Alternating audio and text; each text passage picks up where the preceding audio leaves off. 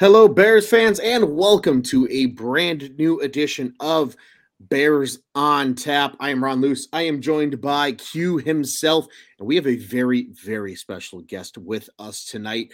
The man, the myth, the mind, whatever terminology you want to use here, behind the relative athletic scores.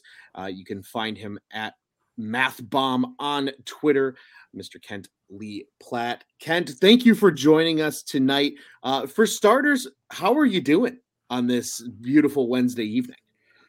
I'm doing great. It's really nice weather. We've had really crappy weather for a little while, but we had really nice weather today, so I got to keep the windows open, get a nice breeze going. It's pretty good. I feel that. I feel that being in the Midwest as well. Can absolutely relate. I'm not even going to get into where Q's at. Q's just been bragging about good weather for the last couple of months. But Ken, we want to dive in with you honestly because I think Q's got a lot of good questions teed up for you. I'm sure I'm going to come up with a couple and just to pick your brain. But we'd love to hear your backstory and just how you got to where you are with your relative athletic score system. Yeah, so I joined the Navy right outside of high school, and I worked as a cryptologist, which is a very cool sounding job, and there are cool elements to it, but I can't talk about my job when I was in the Navy, which also sounds cooler than the job was. It's just the nature of the stuff that I worked with. But it helped me really start getting into coding and trend analysis and things like that, which later on would eventually lead to me doing things like building RAS. RAS itself started in 2013. I had conceptually had the idea for some time, but it was the Le'Veon Bell draft, where when Le'Veon Bell was coming out, we always have these superlatives that we use for players, right? And you still get them. We still talk about these superlatives every year. This guy is quick but not fast. This guy is explosive. This guy is agile. This guy is, fast for his size. These are all superlatives that don't really mean anything unless you have some context behind them. And Le'Veon Bell kept getting referred to as unathletic. That was the whole, every scouting report it seemed like I read on Bell said that he was unathletic. And it all came down to his 40-yard dash, which is a 4.6. It's not a great 40-yard dash, but it's an okay one, especially for a guy that's 230 pounds. So it bothered me that that was the terminology that was used throughout the entire draft cycle to talk about him, especially when this is a guy who's 230 pounds and ran a 675 in the three cone. That's like little scat back type of agility. And this is a bigger dude. And although his 40-yard dash wasn't very good, his 10-yard split and 20-yard split were perfectly fine. He isn't slow by any measure. Even by that measure, he isn't slow. But they use that terminology the whole time. I was like, fine, I'm just going to make a thing that we can look at to see, contextualize this, compare them to their position group, and see what a good test is. Because I knew that a 4.6 was just okay for a guy his size. But the way the media was portraying it, you'd have thought he walked the 40, you know? So I wanted to build out something that was intuitive, and I landed on a 0 to 10 scale. It is effectively percentile when you're looking at each of the individual scores. You just move the decimal point over. But I wanted to use 0 to 10 because it's easy to explain to people. If somebody's trying to figure out whether that's good or not, it's usually a scale of 1 to 10, or in my case, 0 to 10 works better because 0 automatically means it's bad. Nobody uses 0 as a measure of good, right? Right. So it was something very easy. And when I started doing the visualization, I just stoplight color coded everything because that's another thing that everybody at a glance can get an idea and understand. We talked before about how the league seems to be using RAS. They use something similar. Every team has their own analytics department. They've got a dedicated team of people that they pay to do this stuff. They have access to more data than any of us will ever get, including their own tests that we'll never see because they're behind closed doors in private workouts. But what RAS does offer is a very close analog to what a lot of NFL teams use. It isn't so much that they use RAS, but whatever they're using is similar enough that you can use RAS to get an idea of the types of players that your team is looking for. You saw it this year with the Bears draft class and a couple of other ones where they seem to if you weren't green, they weren't touching you. That's really what it is they're looking for elite athletes, and RAS does a good job of identifying elite athletes. Yeah, So 100%. Go ahead, Q. I was just going to say, I really like what you said about being a fellow stats nerd who's just always trying to put stuff into numbers. What you said about the putting stuff on like a percentile scale that's 0 to 10. Because like I've gotten some feedback on some of my stuff in the past where it's like, well, why'd you put it on this this scale that doesn't mean anything? It's like because it's easy to look at. Yeah. And people, and if I didn't do that, there's a very good chance you wouldn't even be commenting on it right now, asking me why I did that. Right? Yep. Like making stuff presentable is such a big part of it. It's huge, and that's why I did a redesign this last year. I had brought somebody in to do a redesign for me, to help make the site look a little bit better, to help the cards look a little bit better, and to modularize the stuff that I was working on, because I really like personalizing as much as I can. So that's why you had all the different cards for all the different colleges. That's why you had, whenever a player gets drafted, you immediately get a card with that team's logo on it. Fans like that stuff. They like seeing their own stuff being represented. And it was very important to me to make sure that as I build RAS out, that it keeps some of that, because it isn't just that, oh, this is the guy that I like. We had a guy named Jake Witt who came out this year, out of Northern Michigan. Northern Michigan doesn't get a lot of NFL prospects. There's not a lot of guys that come out that get even make it to an NFL camp, let alone an NFL roster, and let alone drafted. Witt tested fantastically, and I immediately made a Northern Michigan card so that he could have that branding on it. And it's just neat to see people sharing, never thinking that there would be a guy from their school, and they get a card just like every other player, but it's got their team's logo on it. And that was very special to me to really be able to put that kind of stuff together for everybody. Yeah. Yeah, I was gonna say, I feel like too, right?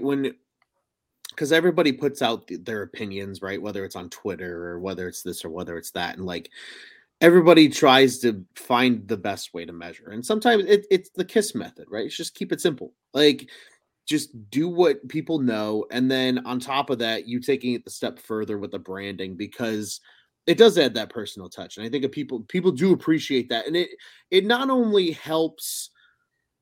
I think people obviously are drawn to the RAS scores then, right? Because they're customized, they're branded to, whether it's their school or a guy that they know or something like that. But on top of that, I feel like people go then the extra mile to understand what you're putting out as your product as the RAS score, right? Like, oh, this is really cool, but what is this, right? Like it Right. entices questions, it entices them to be curious and start to ask some of those questions that they might not have asked before, just because they see numbers on a black and white, or a black and blue, or whatever generic color scheme is. So Right. I think that's really cool that you did that. And again, because it adds such a unique element to everything as well. Yeah, and I really enjoy hearing stories from people who have really gotten into data analytics and data review in general because of RAS. I mean, this has been going for years now, and I've been in a ton of college term papers where people have asked to interview me for writing their term paper, for writing stuff that goes to their college professors. And it's a great honor to be included in those types of discussions, but it's also really cool to see people that amped up about something they found with my data. I'm not putting that out. I'm just putting the data out there so people can use it. And they're like, oh yeah, I found this really great correlation between wide receivers under 6 foot and RAS and this. And it's really cool to see that kind of stuff come together. And it's almost as wild as seeing stuff in print in places that you never thought you'd ever see. So it's been a lot of fun. I can say I think the first time I found your website, I was on it for about 3 hours straight, just like playing with stuff. So it's fun.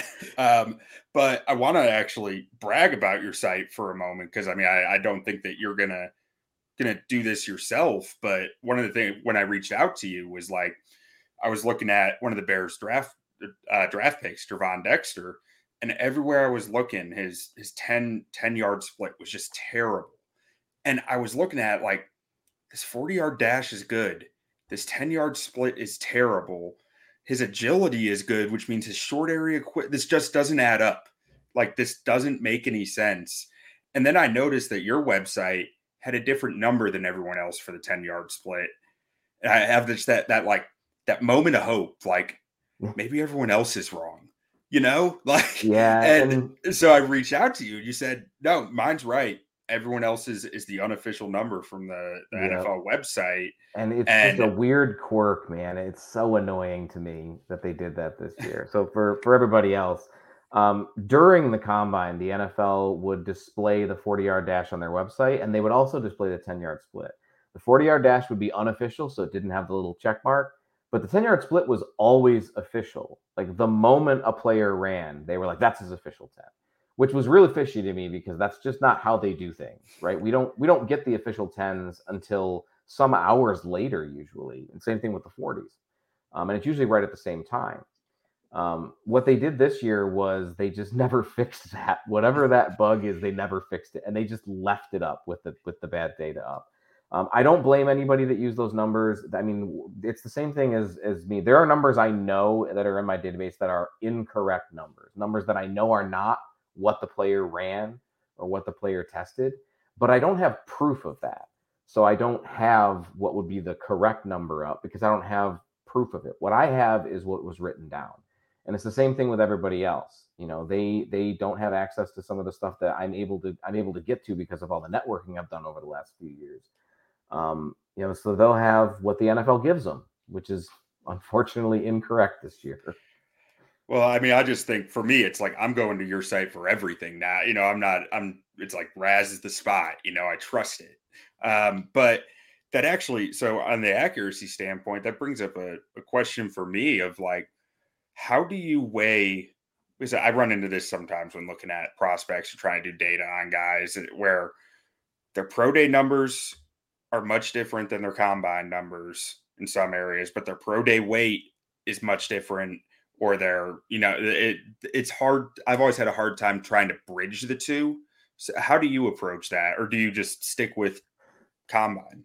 I stick with combine numbers. I use a hierarchy for the measurements that I use rather than using best of. In general, there's an exception which I'll get to, but in general, I use a hierarchy because I want to get as close to like for like as we can. And there is no better like for like test than what is done at the combine because we have the most players at any given position doing the same tests under the same circumstances during the NFL combine. So it provides us with the best like for like comparison.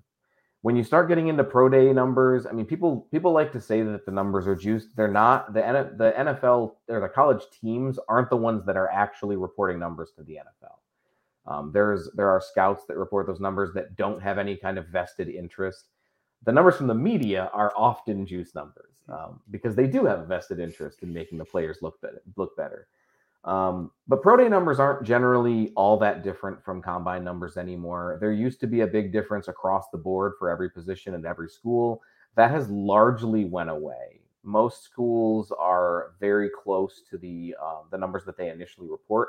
Most schools, like it's gotten to the point where most schools that actually post numbers are posting the official times that the scouts are giving to the NFL. They're not posting their own numbers. Those bloated ones that make their guys look nice. They're posting the actual numbers. Most schools did that this year, enough so that when teams didn't, people noticed. Notre Dame was the most notable one because their times tended to be a lot faster, and people immediately noticed that why are all these scores suddenly lower for these players? It's like, well, because they juiced their numbers. So nothing I can do about that. It's the numbers they give us. That's why we put a little unofficial mark next to them until we get the official ones, because we can't verify that it's authentic until we get the authentic numbers. Now, the times I will use the better numbers is there are players who attend multiple pro days. And in my opinion, there's not much difference in terms of that. And do I take the earlier one? Do I take the later one? It just makes sense at that point because they're both pro days to use the better numbers. Guys like that need as much help as they can anyway to get looks from school or from NFL teams. The fact that they have to go to multiple pro days to get their in front of NFL scouts. So benefit of the doubt, I just give them the better number from those pro days. But that's the only instance where I don't use a hierarchy. Have any players ever reached out to you afterwards and been like, way more they noticed what you put in? way more than you think. It Yeah. is a very large number of players who do that. Most of them are really cool. Most of them are just curious what their numbers are. Guys that are from smaller schools that I post about, they'll thank me for putting out their stuff, and I'm like, I'm not the one that put up the numbers, man. Like you're the one that put up the numbers. My favorite ones are the ones that give me heads up, like before the testing numbers come out. And I had that with Montana State this year, where there was a couple players that tested really well at the Montana State Pro Day, and the players were very excitedly sending me DMs and letting me know, hey, you're gonna love this when these guys' numbers comes in. They're gonna be really high on your metric, and they were pretty good. Those ones were really fun. But I rarely get players that are angry for the test they have, and when I explain where I get the numbers from and why I use the ones that I do, they're usually accepting. They understand that it's a business. There's reason things are the way that they are. If I have a number wrong, which does happen, because again, not all NFL team or not all everything gets recorded correctly. Sometimes it will get written down wrong. They are very quick to correct me, and almost all of them bring receipts, which I'm grateful for. They're always like, not only are you wrong, I have proof that you're wrong. Yeah. And if it's an official source, I'll correct it. If it's from an actual accredited source, either from the APT scouting numbers, or if it's from like an actual scout sheet that they took a picture of, I'll take those numbers. That counts for me. So they love doing that stuff. Everybody loves getting their numbers higher. Yeah. So are there any guys that you can think of that like you saw their numbers and were like, whoa, and they end up going way higher in the draft than everyone thought or anything like that? We see that every year where there's a guy that tests really well and that shoots their draft stock up. We saw that a little bit with Will McDonald this year. Everybody knew he was going to test well too. Like there wasn't some mystery about how well he was going to test. But sometimes you have guys where they just don't test any way that you expect them to. Jack Campbell, the Lions drafted Jack Campbell. There was a lot of talk about him not being very athletic. I specifically looked for those traits, and I thought those people were crazy that they were saying he had no athletic traits. But it shocked a lot of people when he had one of the best testing of all time. I mean, like literally Brian Urlacher level of athletic testing. That surprised a lot of people. I think the biggest surprise that I can remember in recent memory was Charlie Kohler last year, who tested out as one of the most athletic tight ends of all time, and no one, including me, and again, that is the specific thing I look for, expected him to test anywhere near that. And that's fantastic because we get to go back and figure out why we were wrong, right? Because it's not that the numbers are wrong. We're wrong. We have to figure out why we're wrong. Sometimes it's just a technique thing. You see a guy on tape. Daniil Hunter's a good example of this, where he didn't really look as athletic as he tested on tape because his technique was trash when he was in college, and he needed a lot of work. And sometimes you can figure that out when you're watching him. You're like, the athleticism is there, but the technique's so bad that it makes up for the fact that he's athletic. He's still falling behind because he's just real sloppy with his footwork or whatever. But it's fun to go back and do that. And when you get numbers to compare to, you have that context right in front of you. You're not just imagining it as a possible thing. You can put something tangible behind it, which I think is really useful. And again, it's fun to do. You've mentioned too, Kent, some of the like players reaching out to you and some of the like the networking you've done over the years. How did you get started with some of that networking? I would love to know, because like, was it just because the website itself grew and people started to reach out, or like were you actively going about it? Was a little bit of both? Like, how did that come about? Making some of those connections that have now helped you, just in terms of, if nothing else, to be correct and accurate with your data on your site. I don't think I've ever been asked this before, but it is a little bit of both. Okay. In 2017, I had a friend who was an actual NFL. He's long since retired. He's very old. He's since passed away. But he reached out to me and was like, "Hey, I think that metric thing you're working on is pretty cool. Do you want some data?" And I was like, "Yeah, I'll take some data. I know that you're a good person to get data from. Send me some data." And he sent me like 10,000 players that I could put in the database. And I was That's like, awesome. that's great. Which is why if you ever see anything from me prior to November of 2017, it means nothing. That those numbers are worthless because my database literally doubled in size in one day when I got that information. It provided me a chance to really start digging into stuff. But when I post it and people start to see the metrics, people are interested in what other players look like. And at the time, the website didn't have all the neat little functions that it has now. It wasn't as easy to get around. So I did a lot of networking just out of necessity. People would ask, "Hey, what's this player's score? What's this player's score?" And I would pull it up because I have everything automated. Everything that I do is made for the laziest person in the world, which is me. So everything I do is automated. If somebody wants something, I can pull it up faster than somebody else can on my site, even now. But it's much easier to get on and do that yourself now than it was back then. But a lot of it was just, I need this piece of information. Can you send it? And I would. And then they'd ask me, can you change the position? Now there's a button right underneath the card to switch position, but that didn't exist at the time. I had to manipulate it so that I could switch it to another position. So the fact that the site wasn't quite there yet literally helped me network more. And when I started looking for more official sources of data, I started doing it on my own because you start to look for which scouts are going to be in attendance. Can I reach out to that scout? Are they a person who's going to be willing to provide me with information? Can I give them something? Because a lot of times it's a trade. They want something from my database. I go get it for them, and then they give me the player data from that day. It's a lot of fun to do, and it's really cool to be able to put that stuff out and see people's reactions to it when we get those kinds of numbers. Yeah. No, I think that's awesome. Like it's so cool to hear how that comes about, right? Like you're just being honest, like, hey, would love to know what this guy's metrics are so we can make a score for him. And now it's compounded to the point where, like you said, you're getting DMs from players like, hey, how did I test? Hey, you should see this. Like it's cool to see the evolution of that, right? Like through your networking and how it builds out your brand too. So it's really neat to see. And it's fun. So, I mean, I'm just gonna keep doing it till it ain't fun anymore. So there you go. Absolutely. So I'm curious how the like the positional groupings, when you said that, like that kind of triggered in my head the thought that I've had before on your site of like, man, this guy, he's listed as a linebacker, but I think he's an edge rusher. Is that a defensive end, or is that like, where do you tend to bunch those guys in who kind of fall into multiple position groups but might have like a defined role?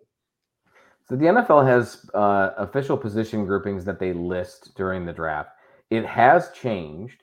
Some of them are not the same anymore. But generally, what I use is what was used many years ago when I first started putting this together. It's the traditional position groupings that the NFL would use for scouting, which is why we have OC instead of just C for center, because that's what the NFL uses. They still do to this day. They still use OC for centers. Wide receivers is something weird. I forget what wide receivers is now, but it's a weird. It's not WR for wide receivers. SC, like split end. It's something like that, which is always gets me. And then DS is cornerback for defensive secondary. Okay, but I'm that would be confusing if I started using the ones that they're using in a lot of those now. I am building out that functionality this offseason. I've been doing interviews for interns to bring in people to help do some data studies, to pull in some new data sets and switch some of the position groups that we have: edge rusher, interior defensive line, more modern positional groupings for some of this stuff. The regular scores will remain the standard position groups, and then we'll have the option to switch to the other ones and compare. And there will be menus where you can go look at just those position groups as well. But that's not there yet. We're still building that out. I mean, that sounds awesome. And it sounds like a daunting amount of data changes. So 24,000 players I have to walk through individually and be like, what's this guy do? And it gets it's easier to do in the recent years because most of these guys, and as you see him, you're like, that guy, I think he was an edge rushing linebacker. It's easier to do, but you start getting back 10, 15, 20, 30 years, and you're just like, I don't even know who this is.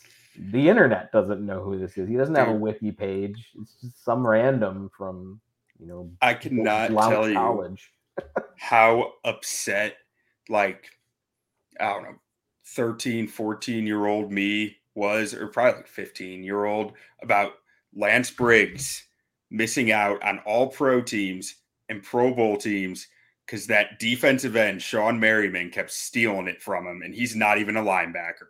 Like, it would drive me nuts. Yep.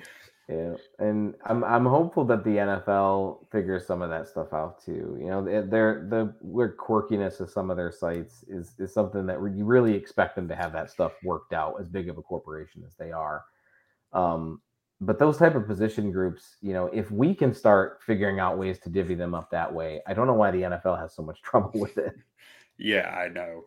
It's always a fun exercise to look at their like Pro Bowl teams and stuff and be like, what's the flex supposed to mean? Like, what's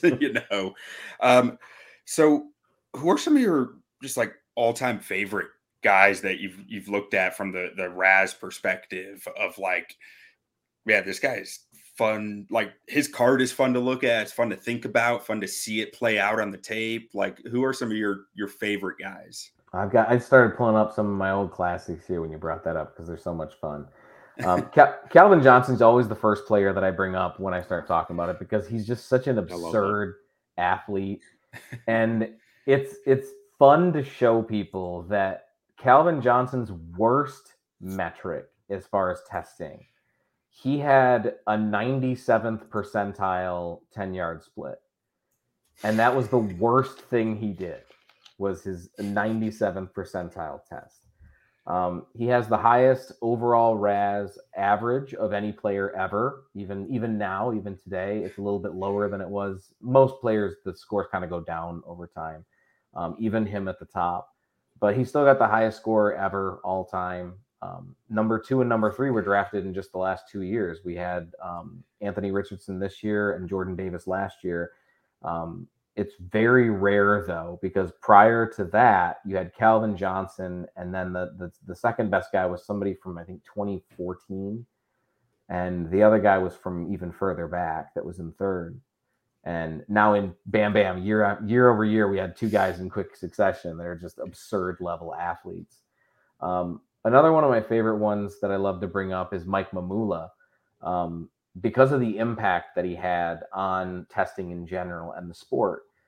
Mike Mamula was out of Boston College in 1995. He was projected to be a 3rd-round pick, but he was also invited to the combine. And he's the first player that we know of that publicly tested or trained specifically for the combine. He trained in the 40-yard dash. He trained in the shuttle. He trained in the vert and the broad. He went through and made sure that when he got to the combine, he was blowing them out of the water. Every player in the NFL combine now does what Mike Mamula did. They are all beneficiaries of his gaming the system one time. It got him from the 3rd round to the 1st round. His score still holds up after all this time. He's a 6'4.5", 248-pound defensive end who ran a 4.62. He had a 4.03 shuttle, which at the time was the best ever. He had a 38-inch vertical, which was one of the best ever at the time. A 10.5 broad, which was one of the best ever all time. He just destroyed the combine, and that was always a hilarious one to me because he's remembered as being this big bust, but he had such a huge impact on the sport as a whole. He changed the game. Can't tell the story of football without him. The next one you're going to think I'm lying, and I think I'm lying every time I pull this card up. But then I go look up, and it's absolutely true, which is Dallas Clark in 2003. Dallas Clark, he played for a million years, and he did start to slow down towards the end. But just to give you an idea of why he had the staying power that he did, he ran a 4.65, which was great at the time. That's still great for a tight end. His vert and his broad were both 96th and 98th percentile. So he already had great explosion drills. But listen to these agility drills here. He ran a 3.85 shuttle drill at 257 pounds. And that's not as impressive as his cone drill. So his cone was a 6.33 3-cone drill, which is just absurd because nobody runs a 6.3. Running a sub 6.8 is considered amazing for most positions, let alone a nearly 260-pound tight end. I think I came across his card once on your website, and I was like, how is his score so high? And I just like looked at it, I was like, I have to know. I was like, no, those agility, like I couldn't believe the agility drills. The first time I saw those, I did not believe them. And when I'm doing research on older players, anybody prior to 2005 is really hard to get data on. So I was like, no, I gotta find multiple sources. And I found many sources for that one. And I was like, none of these make sense. Like this can't, even after seeing it, I'm like, can't be real. So I love that one. And then I got a pair of lower scores that I always love to bring up. I bring them up in a loving way. I'm not denigrating these players, and I want people to think that I'm talking smack on them. The fact that they tested poorly and still became great NFL players is part of why this stuff is interesting, because you get to start to look into why they tested as poorly. Why didn't it matter for them, but it matters for everybody else? And that's Jarvis Landry and Orlando Brown. Jarvis Landry had a 0.27 out of 10 for his RAS, which you may recognize as a very small number out of 10. I built a Frankenstein's wide receiver. I did it for every position, but I did like a Frankenstein's wide receiver of every Pro Bowl wide receiver, and I put all the best traits together from all the best wide receivers of the last couple of decades.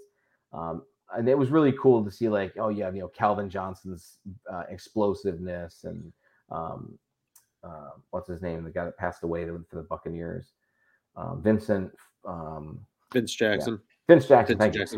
Vince Jackson's size, just all putting all those traits together was really cool. And then I did a one that was all the worst traits, like the best players with the worst traits, and half of them were Jarvis Landry. And he did test better at his pro day. There is a story behind why he tested as poorly as he did. Jarvis Landry tested at the combine with a bad hamstring. Hamstring is a very limiting injury. It's not a serious injury generally, but it is a very limiting injury. It will hold you back when you're trying to do testing. And he tested anyway, knowing that was holding him back. He tested later at his pro day. He did significantly better. Not good. He still didn't test well. But he did significantly better. Orlando Brown was pretty much the same. He's this gigantic, massive, monstrous human being. And he tested among the worst of any player ever. His 40-yard dash, vertical, and broad jump were all under 10th percentile. One of them was 6th percentile. The vertical and the broad were both 6th percentile, which is just as close to the bottom as you can get without scraping it. But I think he was yelled at for loafing during the combine also. Like, he was just kind of hanging around. It's considered one of the worst combines any player has ever done. And if it wasn't for Jarvis Landry, I would hands down put this on him. But Orlando Brown doesn't win by being an athletic dude. And we know how he wins because he's told us. And this is why this stuff is interesting, because you don't usually get a player talking about how they're unathletic, but they don't care because they don't win that way. And we had Orlando Brown. He's done it in several interviews now. He's talked about, he uses his length. He uses his understanding of where the defender is going to be to find an angle. And because he's so big, he's able to use his leverage in ways that more athletic players aren't able to do because they don't have the size. It's very interesting to hear that kind of stuff, because you can look at other players like DeJuan Jones in this class who maybe have the same types of traits, even though they didn't test well. And he didn't get a full profile, but he wasn't headed for a good score, I don't think. But it's really cool to see how guys that don't test well win, because then you can start to look for that in other players, and you can find those guys that you might miss otherwise. Which is why guys like that are they're so important to this process. Mm-hmm. Yeah, I think we get, as Twitter analysts, or however you want to put it out there, I think we get too close-minded sometimes with testing scores without thinking but does that matter for them. You know, like you mentioned Right. DeJuan Jones. I mean, I think there were some questions about him outside of just testing that supposedly were around. But what I know is I saw a guy with 36.5-inch arms who was dominating the day one of the Senior Bowl. Like, you know, and I'm questioning, like, does it really matter when he's that strong and that long? Like, and even when a player tests well, but they have one test that they don't test well in, and people start questioning it. DK Metcalf had, you know, ridiculous size or height, weight, and speed combination. It's just insane. And fantastic explosive drills, but he had terrible agility drills, and people were just dogging the hell out of him, like he used that on the field. Like his big thing was being real shifty. That was not how he won in college football. You know, he did a lot of things very well. None of them were agility related. It didn't matter. We saw it this year with Jackson Smith and Jigba, where people were like, "Oh, he's going to test really poorly," and then he tested phenomenally at the combine. And they're like, well, he didn't run the 40. He's going to run a bad 40. And he ran a good 40. And they were like, but his 10-yard split was bad. They were just trying to find reasons to put something on him. Yeah. And I mean, and again, and he's a guy that you turn on the tape and you're sitting there saying, it's not how he wins anyways.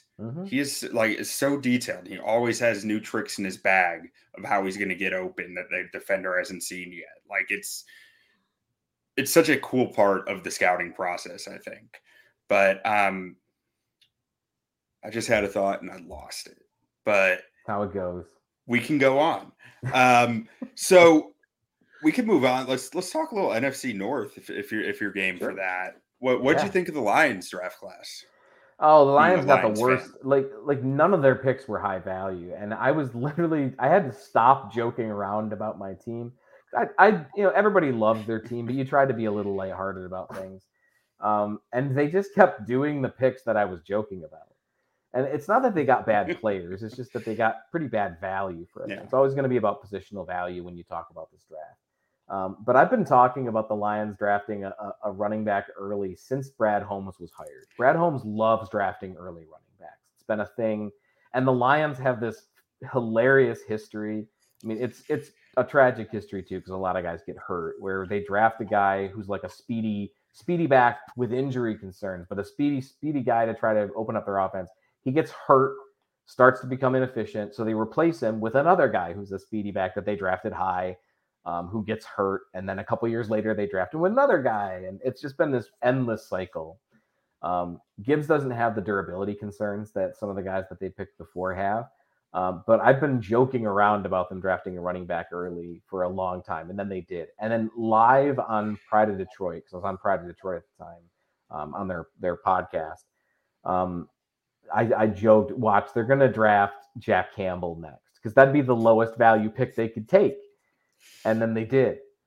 And then I went to Twitter and I was like, all they got to do now is draft the tight end, and they've got the low value trifecta. And then they drafted Sam Laporta. And I didn't make a joke about it, but I knew they were going to draft the third round quarterback. They had to at that point. And their next two picks were a safety and a nose tackle. Like they were just going for they were hitting every low value pick that they could. They got a lot of good players, but they spent a lot of high value picks on players that don't play high value positions. Right. I was listening to something today that said the Lions draft it feels better if you just think that Brian Branch went first, and then it went the rest of the way. Because like you said, safety's still a low value position, but at least he was a guy who everyone thought was going to go higher than he did. Yeah. But I mean, I liked all the players they drafted. It's just like you said, it was the value question behind it.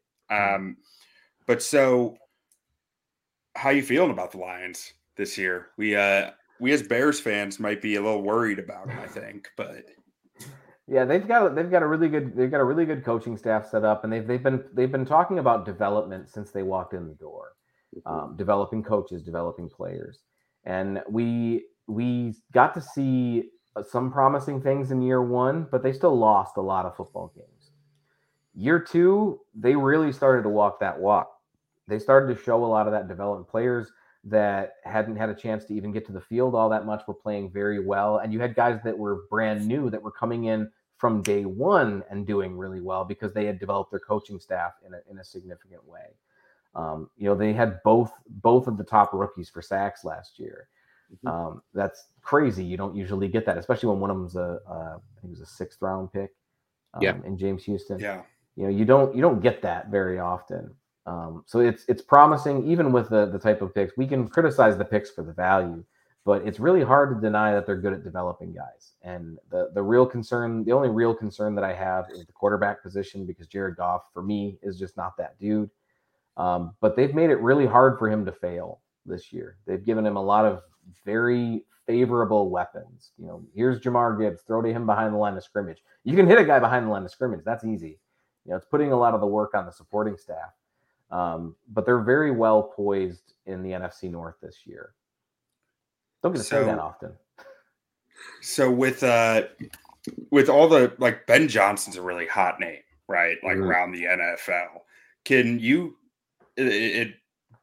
how would you say, what does he do differently than like other offenses in the league, or what does he really do well? Like if I'm sitting here trying to scout the Lions this year, what would you suggest I'm looking out for?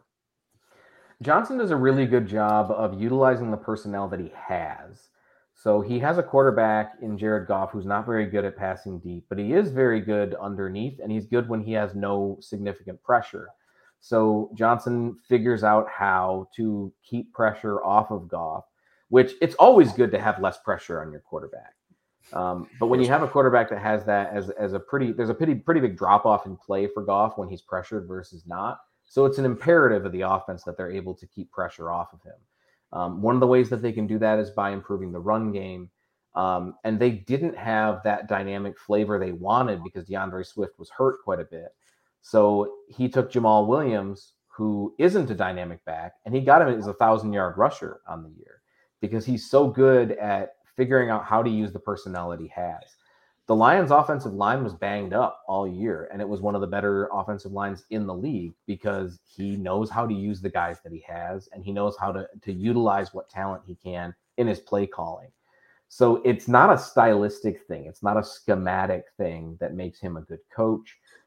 It's more a player guidance standpoint and a utilization standpoint that makes him dangerous, because you can't just, if a guy gets hurt and there's a replacement guy, you can't just think, we're just going to attack that because that's a huge weakness now. He's very good at finding ways to make you pay if that's what you try to do. Boy, that sounds like a future head coach to me. He's a pretty dang good one. And they've got a guy that's on the defensive side that's also got a lot of really positive traits, but his side of the football was statistically much worse, which is Aaron Glenn. Aaron Glenn is very similar. He makes a lot out of almost nothing. The fact that their defense was statistically bad is obviously a big deal. But when you have a guy with no secondary because everybody gets hurt, and he's still able to put guys out there, undrafted free agent guys, and he's able to put them in position to at least be competitive and slow down some of the defenses that they're facing. It's really promising to see that kind of stuff because you're not relying on scheme. The last couple of coaches the Lions have, it's all been about the scheme that they're bringing in. Matt Patricia's bringing in the Patriots. They're going to bring in their defensive scheme and their style of football. They had Joe Lombardi at one point who was bringing in Sean Payton's style of offense. It was all, they're going to bring this thing over. They're going to bring this thing over. What makes this team different or feel different as a fan is that this isn't a Patriots team in Detroit colors. This isn't a Saints team in Detroit colors, or it's not the Titans like it was under Jim Schwartz. It's not the Titans team in a different color. This is a uniquely Detroit team, and that's very crazy to see. It's refreshing to hear that too, I think, just as a football fan and as like somebody who played the game, even if at not the highest level. Because like I distinctly remember being in high school, and that's what it was for us. We were really successful in our JV years because we had coaches that knew how to put the players in the best position to succeed.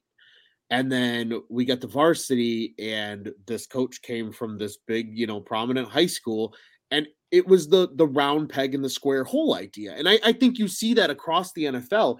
And yes, these guys are professional athletes, but at the same time, that methodology still applies. And I agree. I am fascinated by the Lions. I think honestly, HBO and the NFL doing Hard Knocks for the Lions was, I think, the proper recognition for what Detroit's building, truthfully, because it gave the rest of the NFL an insight into what is the Detroit Lions franchise now. Because it's not the Lions of old. It's not this team that's gonna, go out there and fans are wearing bags on their head with holes cut out for eyes, right? Because, like you said, they know how to put their players in the right, area to succeed and in the right position to succeed, but they also know how to play to the strengths of those players. They are not just trying to say, this is how we're going to do it, get over it, or you're not going to play. It's no. How do we maximize what we have here? It's almost like, dare I say, it's like applying Moneyball methodology to the NFL in a lot of ways, right? Where it's just, how do you get the most out of your player in that position? And I'm surprised we don't hear that term thrown around more with the Lions, especially after this draft, because what doesn't scream Moneyball like drafting a bunch of guys who you shouldn't have drafted there because they're not worth the pick. You know what I mean? Right. It's they're looking at things very differently, and it's hard to get used to, both as a fan and as somebody that covers them, professionally for the work that I do. It's very interesting to see an approach that you're not used to. And you're just going to have to figure it out. Because now we can come into next year very differently when we're looking at the draft. Because we can't look at it as, well, the positional value, they won't do that. Yeah, they will. They will. So you can't draft a kicker in the third round. They might if they need a kicker. Well, I really like what you said. It's not the Saints in Lions colors or the Patriots in Lions colors. Like, I think that's something that gets thrown around really often. Like when the Bears hired Nagy, it was like, they're going to be just like the Chiefs. And like, that's not the goal here, because the goal here should be, Sean Payton wasn't bringing the Dallas Cowboys offense. Sean Payton was bringing his offense, he's bringing something that works for his players, and his offense is the accumulation of that over years and years of doing it. Or like even on the coordinator side, like Vic Fangio, I'm not sure it's his system as much as he's just really good at coaching defense and knowing what's going to work and what won't. Obviously, he has player fits, but I mean, it's not, I don't think it's as simple as he learned this offense, he learned this defense, we're just going to plug it in and go. I think that's a big mistake from the fan standpoint that I've fallen for multiple times. So I really liked that statement by you. I think that says a lot. Having seen it now, that's going to be like the first thing I'm looking for with a new staff for any other team. If they're coming in and they're installing some other team's thing, I'm going to be immediately skeptical, because having seen the Lions do that so many times, and other teams, it's not just them, but I started to notice it, obviously, because I'm so hyper focused on the Lions for so many years. But like, if your guy isn't coming in and building his own thing, even if they say they are, if he's really not, he's just building the thing that he did before, then that's a worry. It should be a worry for teams, because it's not, I don't think it's sustainable to do that, because they get all your tape to figure out what you're going to do, and they can watch other teams that they know you're copying to get ideas of what you might do. It gives you a pretty severe negative handicap when you do that to yourself. I think too, keeping it in the NFC North, right? I think we saw a lot of that with the Bears early on last season, because obviously this team was meant to fail. Let's just call it what it is. They were supposed to be bad. They were supposed to get a top 3 draft pick, just like they did. Like, that part of the plan was successful, but they still wanted to see enough growth in Justin Fields to say, is he or is he not the quarterback of this new regime? Because he was not drafted by Ryan Poles and Matt Eberflus. But I think you saw that from like weeks 1 through 5, and then the rest of the season, where it felt like a lot of square peg round hole in the first 5 weeks of the season. He's going to run the Getsy offense. The Getsy offense is the Green Bay offense. Like, they're going to plug and play the Green Bay offense. And it just didn't work. And then finally in that bye week, they sat down, they said, look, we need to start playing to Justin Fields' strengths. We need to play to the fact that we don't have a healthy offensive line that is cohesive as a unit of 5 because they have not all played together for enough time this year. How do we get the most out of this group? And then, sure, the defense was just that bad that they were still losing games, but you saw it in that stretch, right? When they played you guys against Detroit here at Soldier Field, when they played the Dolphins, when you played some of these other teams, because they started playing to Justin Fields' strengths. They started playing to the strengths of the rest of the offense. And then all of a sudden, a team where the lead receiver was Equanimous St. Brown, possibly this year, like was a middle of the pack offense statistically and putting up 30 points a game. And it was just like, it's so refreshing to see that when coaches finally like the light bulb clicks and like, some of it's ego for some of them where they're just like, well, my way is going to work. And it's like, no, dude, that's not how it works, because all the best coaches that you see, like you said, and I think very highly of a guy like Ben Johnson. Was almost surprised that Detroit was able to retain him this season, because I just had a hunch somebody was going to dive in head first and just give him a blank check and say, how much money do you want? We want you to be our head coach.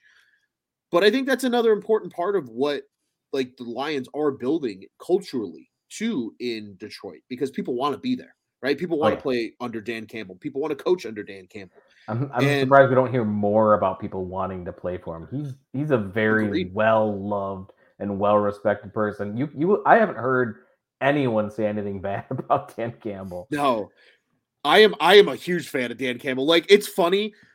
I make the joke because I'm an avid, when you need to kill 5 minutes and you flip through TikTok type person.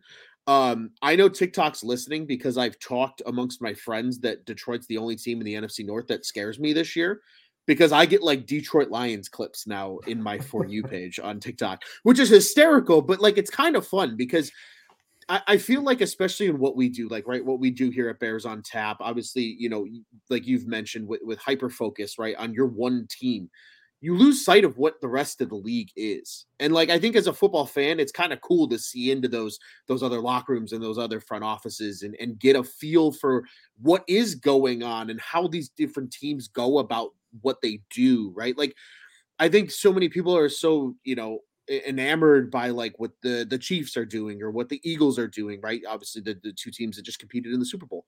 And then all of a sudden, like each year you start to see little copycat things. Like, it's something I was on here saying immediately when the Lions signed Montgomery and the Bears started just picking up Travis Homer and Deonta Foreman and then they drafted Roschon Johnson. Like, it's running back by committee. And when you look at what the two teams that went to the Super Bowl did, they went running back by committee. It was a 7th round pick in Isaiah Pacheco and a wily veteran in Jerick McKinnon. And then on the flip side, it was, a Miles Sanders complemented by Gainwell and Scott. And like, it wasn't some high paid running back. It wasn't the Saquon Barkleys of the world getting the job done. So it's cool to, again, just kind of seeing all of that. And again, as an NFC North fan, like it honestly, this is going to sound really weird, but like, it pains me at times that like this current Lions team is in the NFC North. Cause like, I want to like them, but I just naturally cannot. I can't because they're going to be the reason that the Bears maybe don't make the playoffs if they lose 2 games to the Lions this year. So it's definitely cool to see. And kind of while we're on that topic, right? Like the NFC North and just things like that. We kind of touched on it a little bit at the beginning of the show, but I'd love to know you're just kind of, I guess, feeling on it. Is obviously you mentioned, right, that RAS score is very parallel to a lot of what these front offices are using. Like, something that we've noticed as a common trend as Bears fans is ever since Ryan Poles has taken the reins of the Chicago Bears now, players with high RAS scores are what he's targeting. Like, that's his jam in these last 2 drafts. He did it with the Kyler Gordon and Brisker driven draft. They got a Braxton Jones because of that, looking at his athleticism and what he could do. And he started every single game at left tackle for the team as a 5th round pick. And then we saw it this year too, another just green RAS scored draft. And then even his lone trade deadline acquisition and Chase Claypool is one of the highest graded guys that you have as a receiver for RAS scores. I think he's in like the 99.8 percentile, I believe He's up is there. the number. He's high. So like, just what is that? I think in terms of maybe like how you feel in terms of like, oh, maybe we got this thing right, and like the model it does work. Like, how cool is that seeing the parallels to what teams are using, and then how similarly you're kind of grading out with a lot of these players, and when teams buy into that. It's neat when fans notice because they start paying attention to your work and they start posting, oh, this guy would look really good with our colors, because they feel that that's what their team is going to look at, and then they do, and that's very satisfying as a fan to see it. The Colts fan base has been very, very fun to play around with because those guys are just insane with this stuff. They very rarely take anybody who's not the top athlete at their position. Some teams just they're recognizing that their roster is in a pretty significant point of weakness, and they realize that one of the best ways that you can turn a roster around is by getting a lot faster and a lot more explosive and a lot quicker. Bringing in those traits as a whole, as a holistic approach, bringing in those types of traits makes it more difficult to beat your offense. It makes it more difficult to beat your defense. Getting guys with the experience they need to be able to use those traits effectively, that's something that you can learn with time. So if you have a bad team, why wouldn't you just draft as many athletes as you can? Why wouldn't you just take all of those shots? It's a higher likelihood that you're going to find success than taking guys that are potential athletic outliers. There's plenty of guys, we already talked about a couple. There's plenty of guys that didn't test well that still found NFL success. But they don't tend to be your early round picks. And they tend to be guys who you might have taken in an earlier round if they hadn't tested really poorly. Those types of guys tend to go to teams that have a luxury of knowing that they're picking later in the first round. They're not making the highest value gambles because they're not drafting that early in the round. If you don't have that luxury and you are drafting earlier in the round, take shots on athletes every single time. I mean, it's really not a hard formula to follow. So, Ken, I think when Ron said something, it made me think of one last question for you here. When Rob mentioned that the Lions might be a team that keeps the Bears out of the playoffs this year, so I want you to just like put your imagination hat on with me, and it's like it's week 16. Lions are coming down to Soldier Field. Playoff implications on both sides. And Dan Campbell gives you a call. And he just flat out asks you, Kent, how do I stop Justin Fields? What's your answer for him?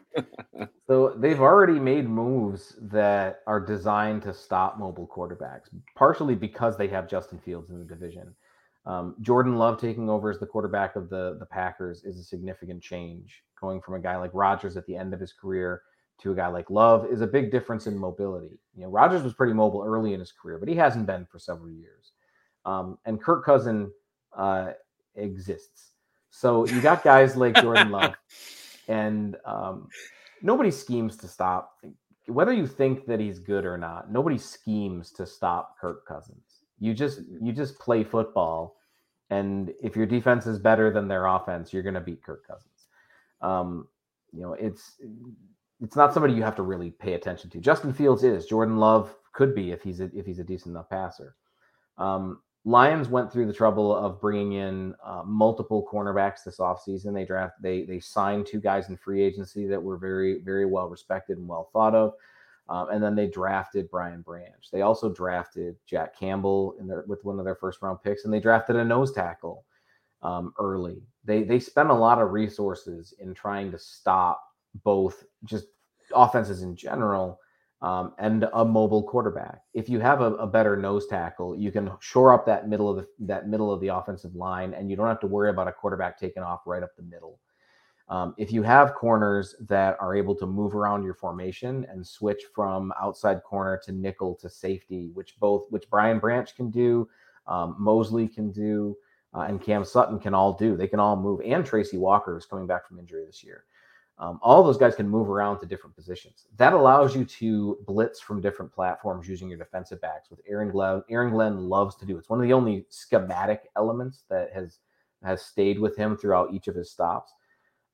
If you have guys that can move around, you can switch them between different zone coverages and man coverages and blitzing. And blitzing a defensive back against a mobile quarterback is a high risk, high reward type of thing, because they have the speed to get to him when he's deep in the backfield. And if you have a running quarterback like Justin Fields, you tend to make some of those longer drops because you can rely on his mobility to get him out of it. So I would say that they've already made a significant number of moves to stop a guy like Justin Fields. And if they improve how they implemented the schematic elements and the actual play calling to match the type of personnel that they have now, I think by design, it just does that. It just helps you eliminate a mobile quarterback. So if I'm hearing you right, your answer for Dan is, Dan, you've already thought about it. You've already done it. Just listen to your gut. Pretty much. I'm sure I'd try to find some weird, quirky way to say it, just like he does. I'll come up with some random analogy that involves a tree and a muskrat or something. He'll write it in his little notebook, post it up on the wall. We'll figure out the exact wording later, but we've got a basic idea what it is. Oh man, that's incredible. That's absolutely incredible.